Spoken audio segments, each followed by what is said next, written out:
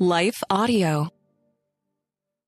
When we're happy, God's Word helps us understand the value of giving the Lord praise. When we're grieving, God's Word reminds us that our ultimate comfort is found in Him. When we're confused, God's Word gives us clarity and direction. In just a moment, we'll be looking at God's Word together and receiving the benefits and blessings of God's revealed wisdom. But before we do, let's pause for a quick message from the sponsors of today's episode. Hello, folks. My name is Derek Greer, and I'm reaching out to fellow pastors and church leaders just like you to join me and other Christian leaders and organizations throughout the nation as we come together on June 8th and 9th for National Unity Weekend. Together, we will show the love of Jesus as we serve our communities on Saturday, June 8th, and then preach from a shared text on Sunday, June 9th. To register, go to unityweekend.com.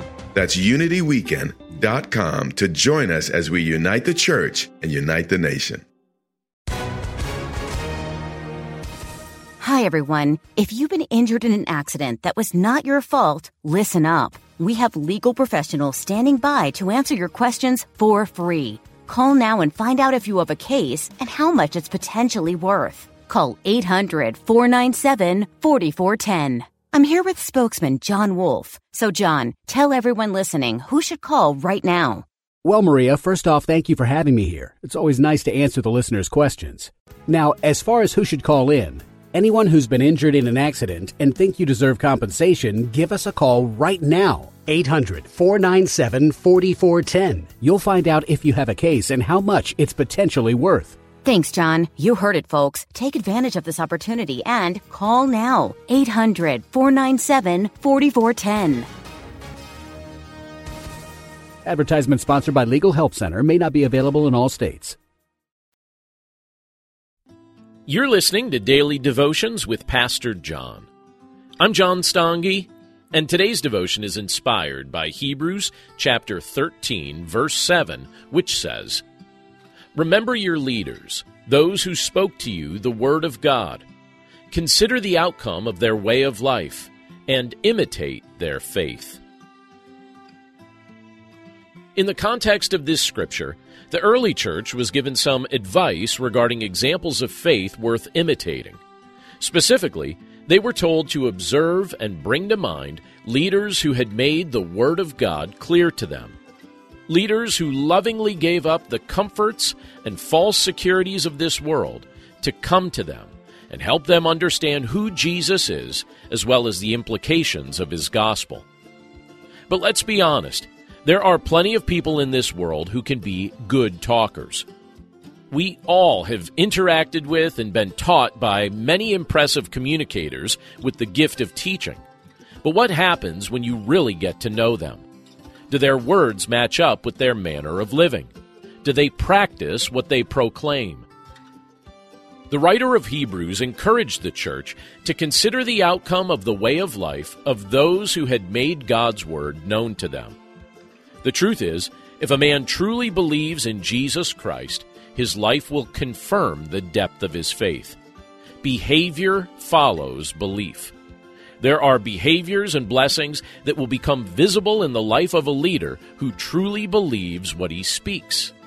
Look at his household, they'll tell you. Look at how he interacts with people who have nothing material to offer him. Look at how he handles his position of authority. Can you see Christ in that man? Leaders who actually live what they proclaim provide a powerful example of faith in Jesus that's worth imitating. Let's pray. Lord, we thank you for your word, and we thank you for the privilege that it is to be able to read this portion of Scripture together today from the book of Hebrews. And Lord, as we look at this portion of your word, you show us that leaders make a powerful impact in this world. And we're to remember the leaders who teach us the word of God, and we're to look at their way of life and imitate their faith. That's something that the early Christians were being challenged to do, but that's something you're challenging us to do as well. And Lord, we recognize that there are many people in this world who have been given a platform and given an opportunity to be able to influence others. Some are impressive communicators. Some are truly gifted at teaching. but we're grateful for those that we've had the privilege to get to know up close. People who really allow themselves to be examined. People whose words match up to their manner of living. People who practice what they proclaim. Lord, we're grateful for the ways in which we can observe that in action. We can see a leader's integrity in how he leads his household, and how he interacts with people who have nothing material to offer him, and how he handles a position of authority. Lord, we know that it's through people like this that we're given a powerful glimpse of the heart of your Son, Jesus Christ. So, Father, thank you for giving us leaders like that. And thank you for giving us this metric that allows us to examine and observe the character of the leaders that we follow. We pray that we would remember this teaching and that we would honor our good leaders and that we would screen out those who have poor motives. And Father, we recognize that ultimate leadership is found in you. You are our great example. And if you ever entrust a position of leadership to us, we pray that we would handle it in such a way that your name would be honored. Thank you, Lord, for your goodness and for your blessings and for your presence with us today. And we pray this all in Jesus' name. Amen. I'm Don Hawkins, inviting you to be encouraged with my weekly podcast, Encouragement for You.